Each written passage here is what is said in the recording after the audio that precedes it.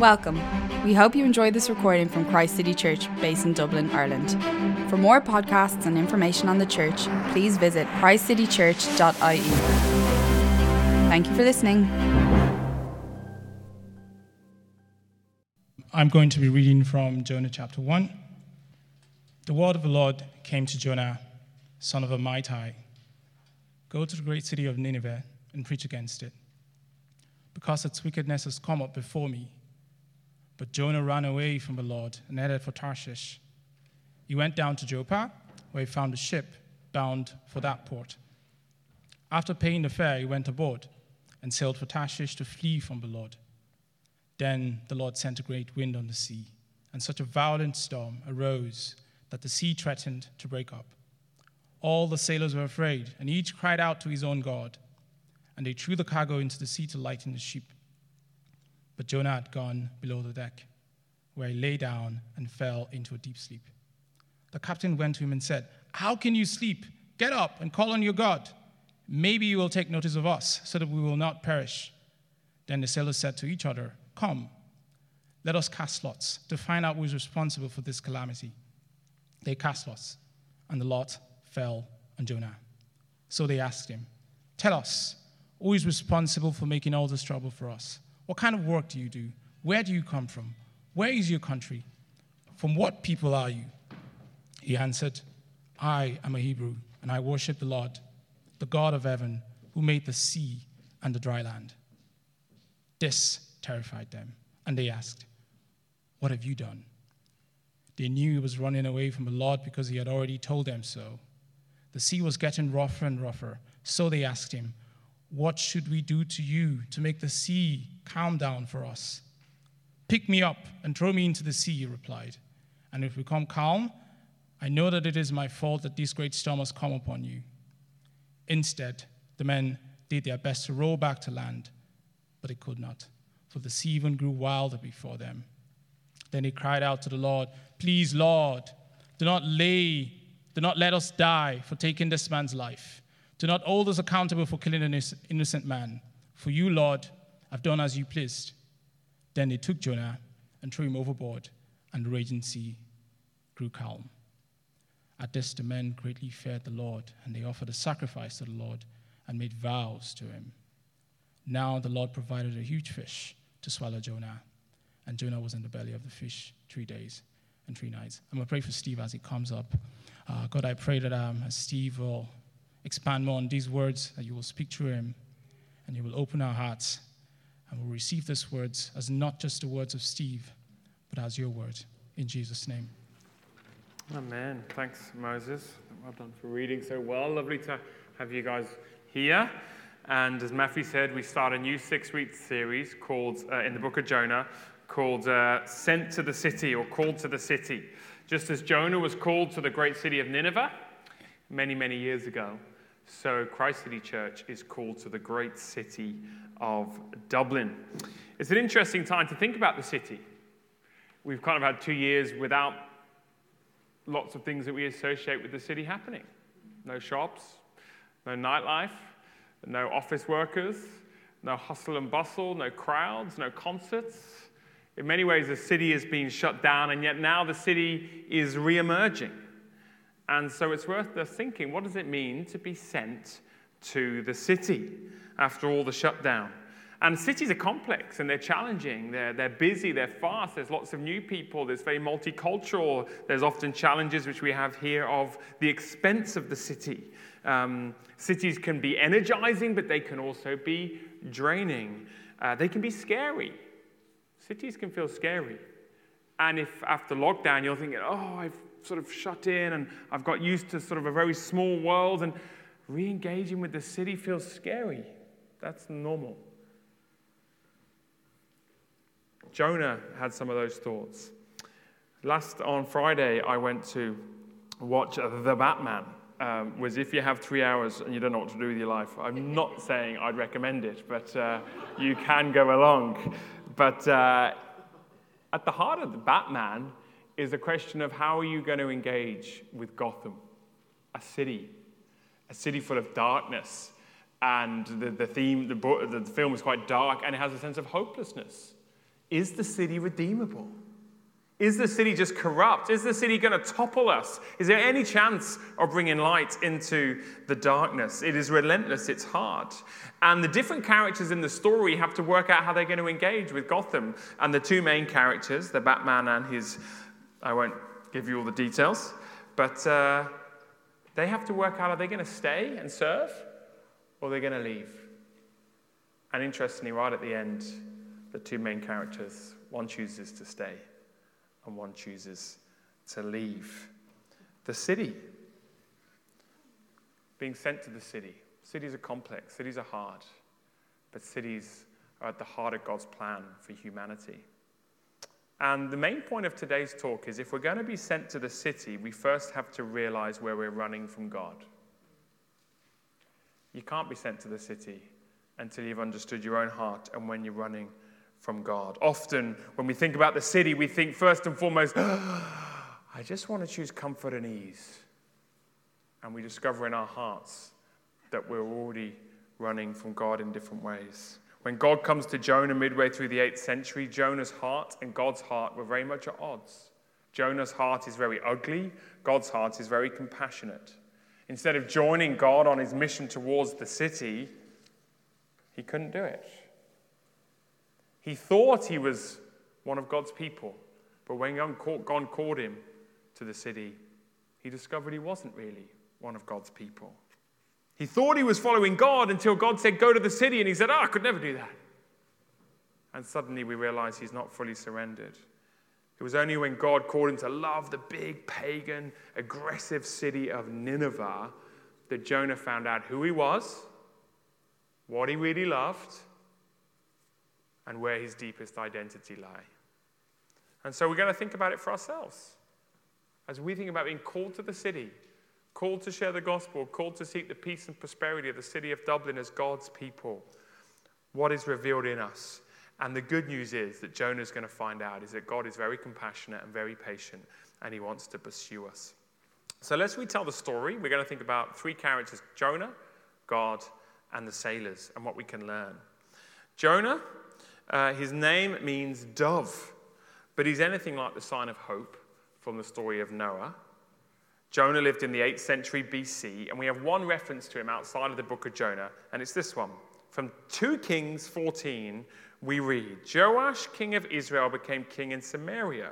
He reigned for 41 years. He did evil in the eyes of the Lord and did not turn away from any of the sins of Jeroboam, son of Nebat. Remember that name, Jeroboam, which he had caused Israel to commit. He was the one who restored boundaries of Israel from Lebo Hamath to the Dead Sea in accordance with the word of the Lord, the God of Israel, spoken through his servant Jonah, son of Amittai, the prophet from Gath-Hepher. Now, where are we? 2 Kings, 800 BC. What's going on? Let me retell the story very quickly of God's people. This is how the salvation story goes so far. Around 2000 BC, God calls a man Abraham and says, I want to fix this world through calling you and making you into a great nation, and I'm going to bless you, and through you all nations are going to be blessed. Abraham had some children, Isaac and Jacob was his grandson, and then Joseph. And Jacob's name was changed to Israel, who had 12 sons, and one of them was Joseph. Now, Joseph didn't possess the greatest tact in the world, and his brother didn't particularly like his lack of tact, so sold him into slavery. And amazingly, even though in a foreign country, in a foreign city, he ends up second in command. And to such an extent that all of Israel ends up coming to Egypt because of a famine. But then a new Pharaoh comes up, and God's people, the Abraham's descendants, need rescuing out of slavery from the tyrannical rule of Pharaoh, and up steps Moses to be the deliverer. And God rescues the people through the Red Sea, brings them to Mount Sinai, forms a covenant with them, a marriage moment, that God and his people, and gives them the 10 Commandments, and then says, now here's my dwelling place, the tabernacle. But I want you, just as Abraham was called to be a blessing to all the nations, I want you to be a light to the nations. You have a role in the world as God's people. Now, after wandering the wilderness for 40 years, they eventually take the promised land that God had given them through Joshua. And after taking the land, there's a horrible book called the Book of Judges, where God's people spiral out of control and very much do evil. They start asking for a king, and God gives them a king. And we have 3 kings. We have David, we have Solomon. We have Saul. I get my kings in the right order. We have Saul, we have David, and we have Solomon. And we have what's called the United Kingdom. They all reign for 40 years, and there's peace and prosperity in the land of Israel most of the time. However, remember I told you to remember the name Jeroboam. After Solomon, the son of Solomon, Rehoboam, wasn't quite as wise as his father. And so the kingdom splits in 922 BC. And you have the north and the south, and the river Liffey in the middle. No. And you have the northern kingdoms and the southern kingdoms. The 10 northern kingdoms are called Samaria. And the first king is called Jeroboam. And that, in the Old Testament, then just gets called Israel. Then you have the southern kingdoms, which still have the capital city, Jerusalem, and they have this Rehoboam from the royal line continues, and they're called Judah in the rest of the scriptures. Interestingly, the northern kingdom is exiled in 722 by Assyria, and the southern kingdoms are exiled in 586 by Babylon. What is the capital of Assyria? It's the big, bad, pagan city called Nineveh. And the Assyrians were horrible. They were aggressive. When they conquered a land, they were savage. They are known in history as a savage nation in the way they handled war and the aftermath of war. And these were the big mega power at the time that Jonah was called, 50 years before the exile, and he was called to go and to preach to that nation. And so we read, is it on the screen? He was the one. Now, but what's going on and then what's happening in the king? The king at the time, when Jonah is prophesying, says he was the one who restored the boundaries of Israel from Lebo Hamath to the Dead Sea. So there's a little moment of resurgence, political resurgence, boundaries, territory. Israel is growing again. Maybe we can push off Nineveh. Because the word of the Lord had come through Jonah. And Jonah's word had helped the king be politically strong against the pagan megapower. So what do we learn about Jonah here? We learn 3 things. Firstly, he's a prophet, which is a pretty big title, like Elijah and Elisha and those wonderful people. He had the correct doctrine. He knew what the word of God said. Secondly, he's called a servant in that passage there. The servant of God. Now, the servant of God is a wonderful title in the Old Testament. We famously have the suffering servant, the one who fulfills God's purposes. And he's experienced God firsthand. When he brought his word, Israel prospered. He's encountered God for himself and seen God work in wonderful ways. In other words, Jonah's the good guy. God's servant, God's prophet, God's instrument. His doctrine is correct. He knew God, and yet when God comes to Jonah and says, now go to the pagan city of Nineveh and preach against it so they might repent, he runs. Why? Because he's got to go to his worst enemies and give them a chance to discover God for themselves. It'd be a bit like asking President Zelensky, thank you, of Ukraine, to go to Russia and go to the Kremlin and say, I've been called by God to tell President Putin to repent of his wickedness because the God of heaven wants to have mercy on him. We go, why did Jonah run? Now you know. He was probably going to be lynched, like the president of Ukraine would be if he walked in near the Kremlin. And secondly, why would you want to? Because they're the bad guys, and they just do bad things to us. Everything about this assignment was wrong. And Jonah knows it. And I'll just put the verse on the screen. We won't read it. Oh, well, there you can see Tarshish with the arrow. He's heading off in the opposite direction. You can see Nineveh on the sort of top right there, or middle right, and Tarshish is there. And he heads off from Israel into the wrong way.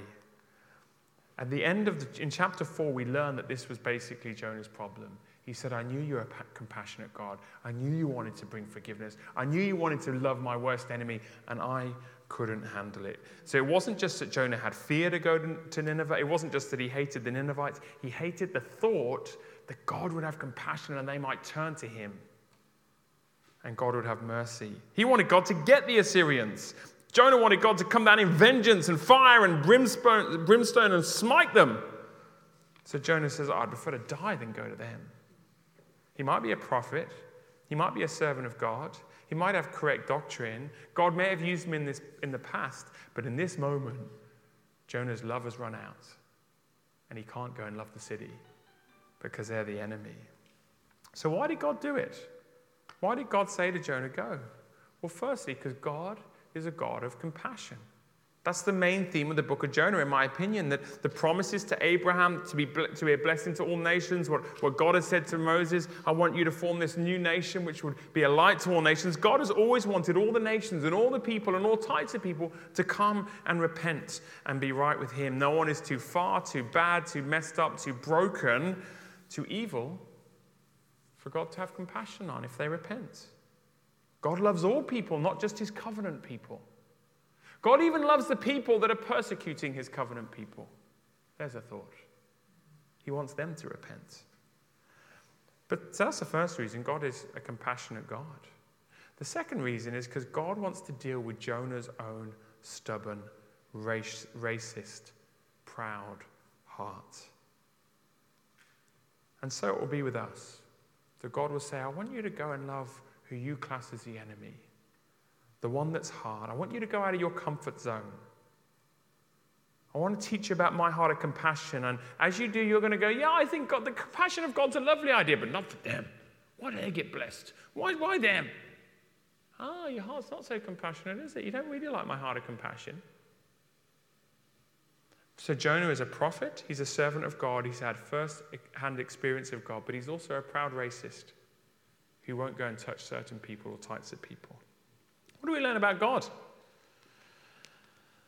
Well, we learn a number of things. The first thing I've already shared, he's a deeply compassionate God. He loves all people, no matter what your background, ethnicity, color, language, upbringing, present, past, future, your moral behavior. He loves all people. He has compassion on all people, not a certain type of people, not just his covenant people, not just morally correct and those with their doctrine organized. He loves all people. And secondly, he pursues selfish, proud people like Jonah. Or to use the example of the New Testament, he loves Pharisees. In the New Testament Gospels, we read about two types of people that gather around Jesus. You have the sinners. They're the morally corrupt, the tax collectors, the prostitutes, those that have made a mess of it. And they seem to gather around Jesus because they understand his heart of compassion for them. And then you have the Pharisees, and they can't stand Jesus. And they have this religious purity, they're morally correct, they have the right doctrine, they do and they believe the right things, but they don't like Jesus because he's hanging around with the wrong people, the dirty sinners, like Jonah. Their proud hearts are revealed. But what we learn about Jesus and what we learn about God is that Jesus is not a Pharisee about Pharisees. He's not a Jonah about Jonah. He really loves all people, and you can be proud racist and he'll love you.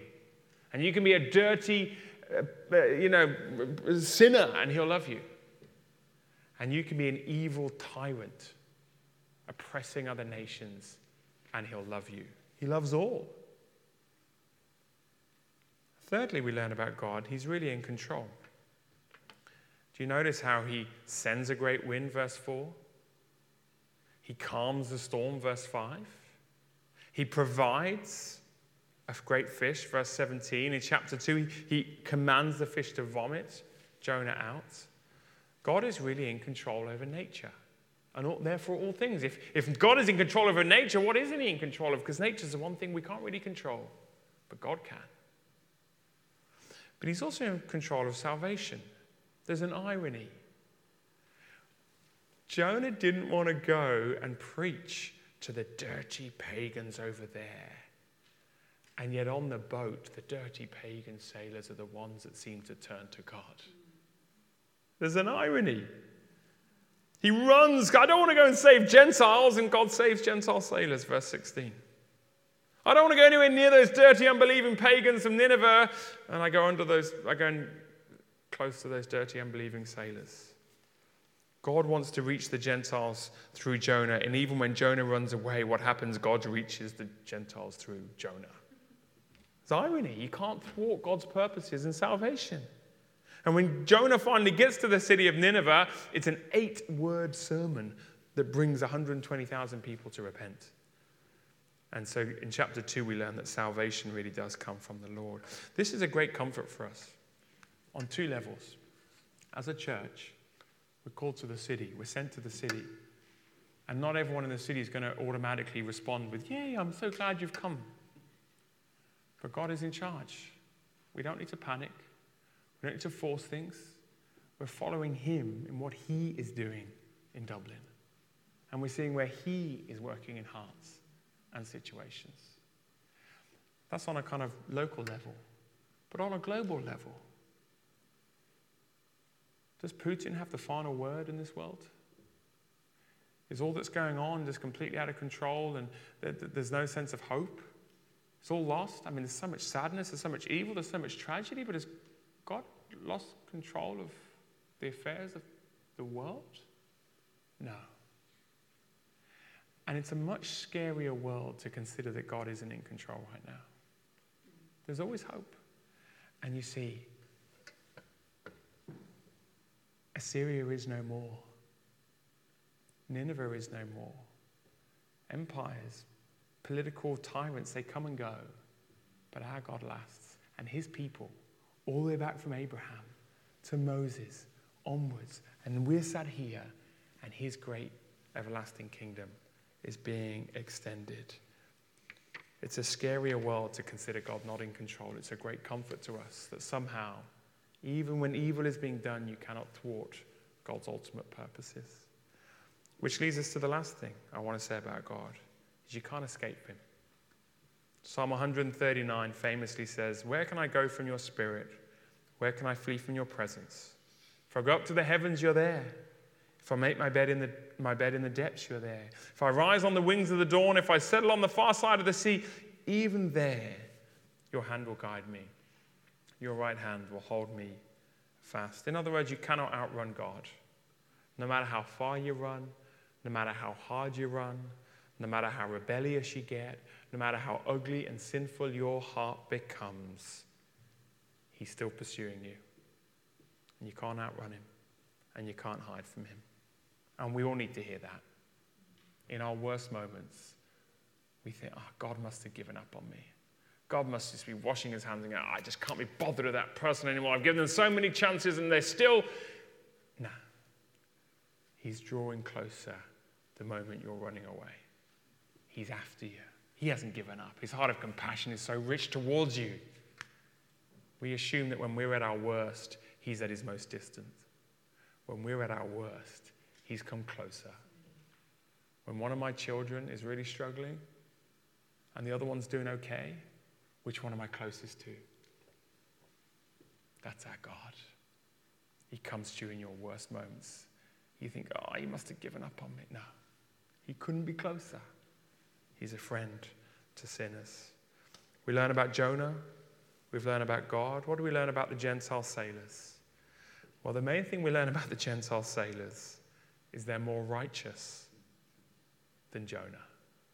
He's the servant of the Lord. He's the prophet. He's the one with the correct doctrine. He's the one that's experienced God firsthand before. The pagan, dirty sailors are more righteous than God's holy prophet. That's what we learn.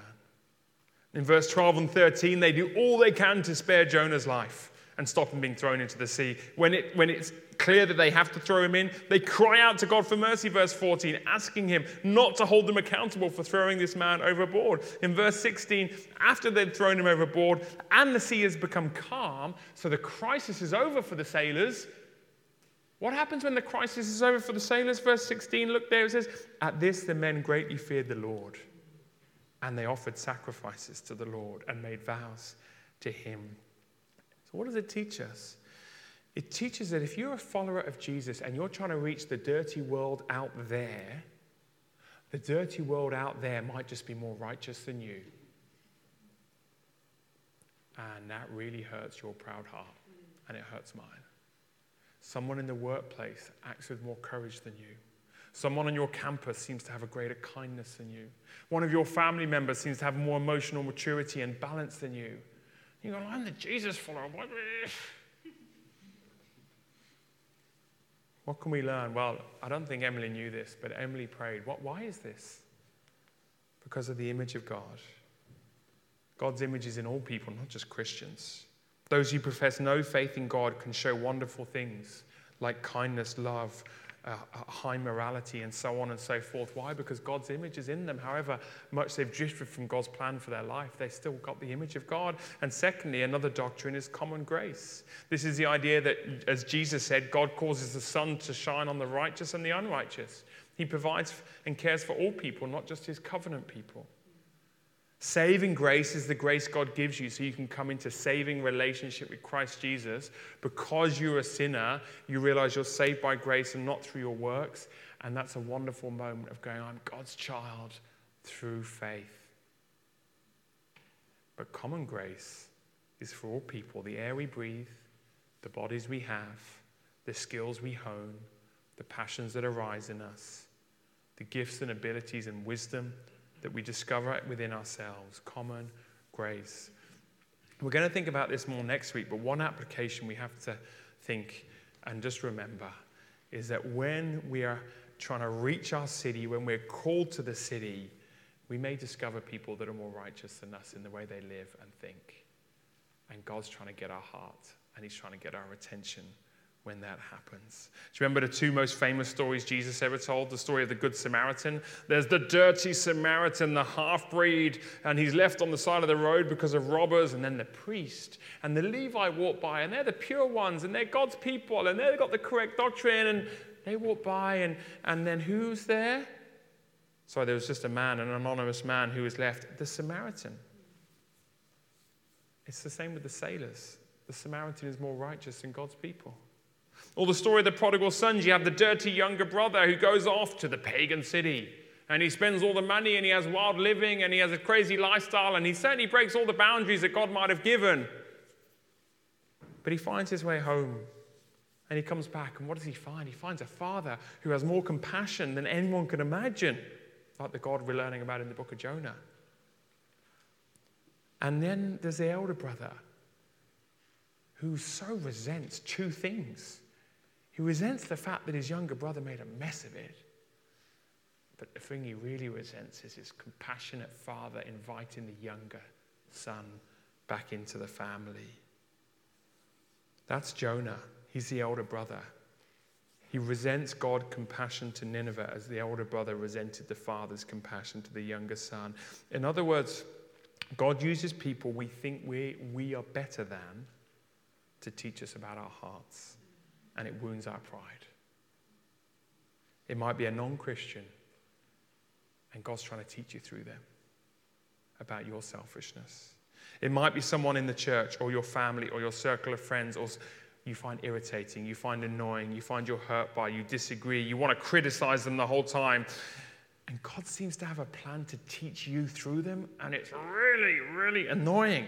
And he's calling you to get close to that person, and it hurts. What does it hurt? It hurts your pride. Like Jonah, you want nothing to do with it. You're running from God, and you don't know. But he's put people in your path to show you how you're running from God. Before you can be sent to the city, you have to see how you're running from God. So let's apply all this, and we'll finish by breaking wine in a moment, breaking bread and taking wine. What does it mean to be God sent people to the city then? Some applications for you.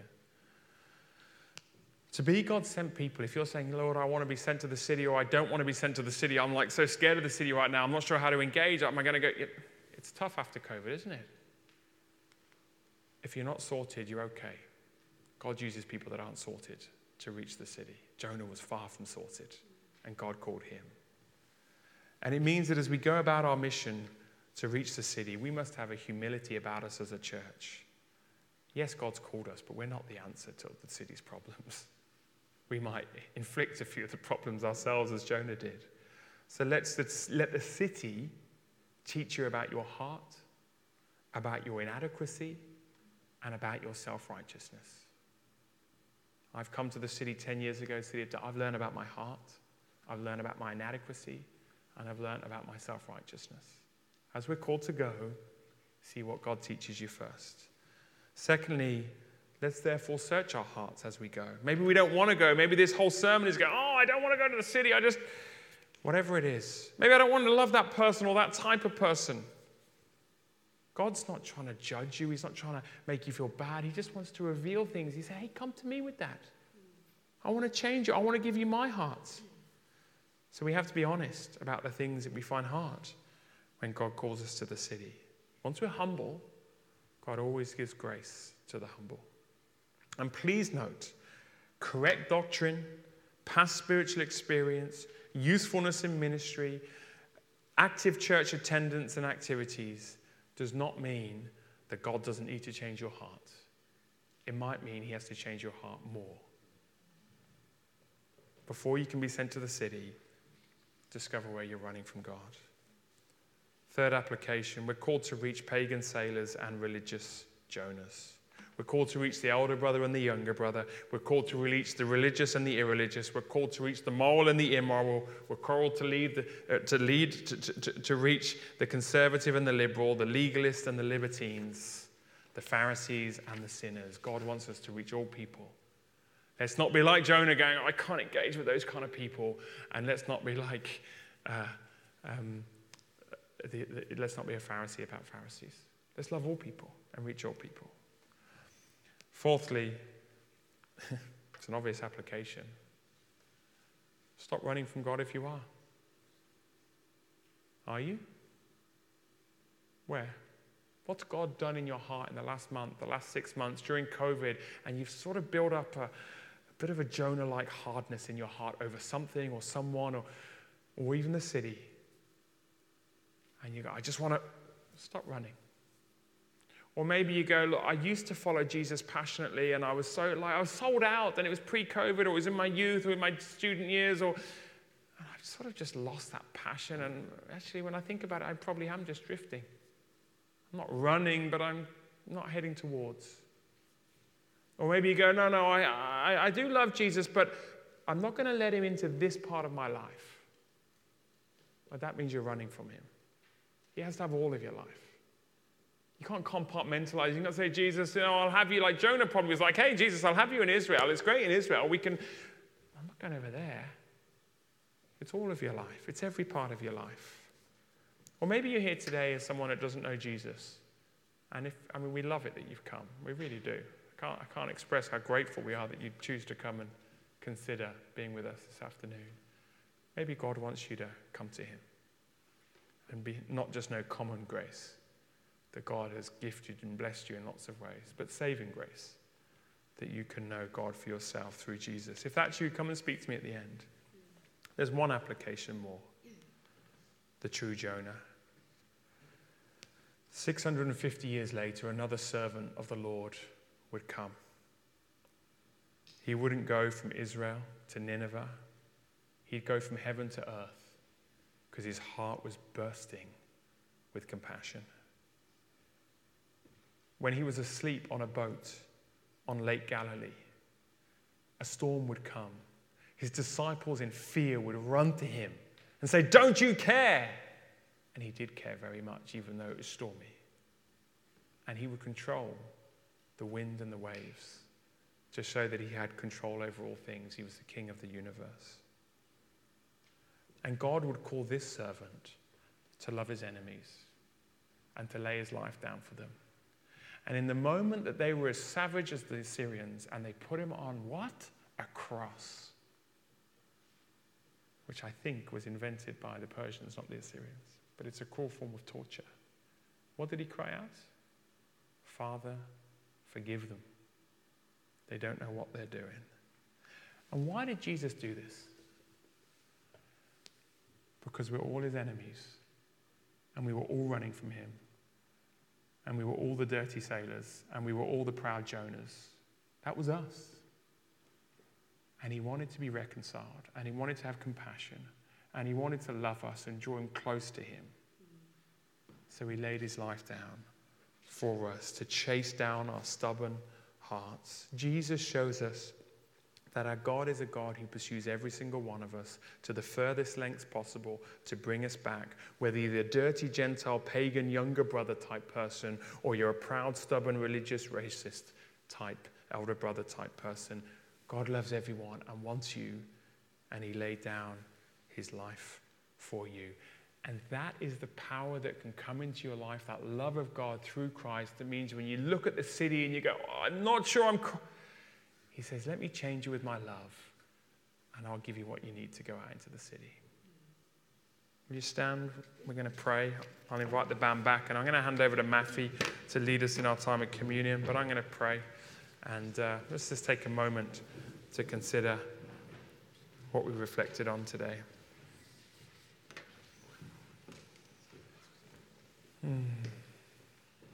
Take a moment just to be still.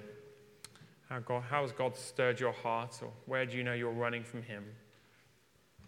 Or where have you forgotten about that deep compassion he has for you and for this world?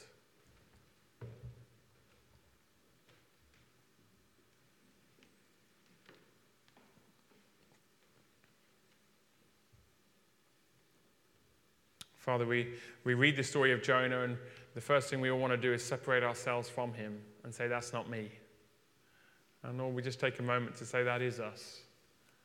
We so often run from what you're calling us to do. We so often find it so hard to love those that are unlovable in our eyes. We so often want to stay in some form of control of our lives and keep our lives nice and easy and comfortable. And so, Lord, we take a moment to ask you to move in our hearts again, to bring change and transformation, and to assure us of that deep love you have for us that will melt our hearts to receive the call on our lives to be your people in this city.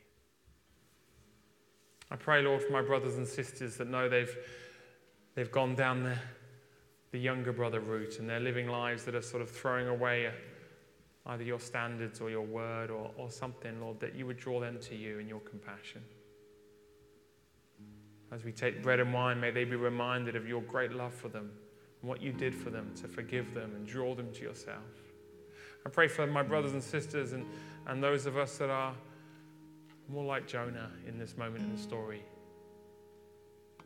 There's a pride in us. We look down on others, or we assume we're the sorted one and everyone else needs to fix themselves. Lord, would you assure us of your great compassion for us that might change our hearts too?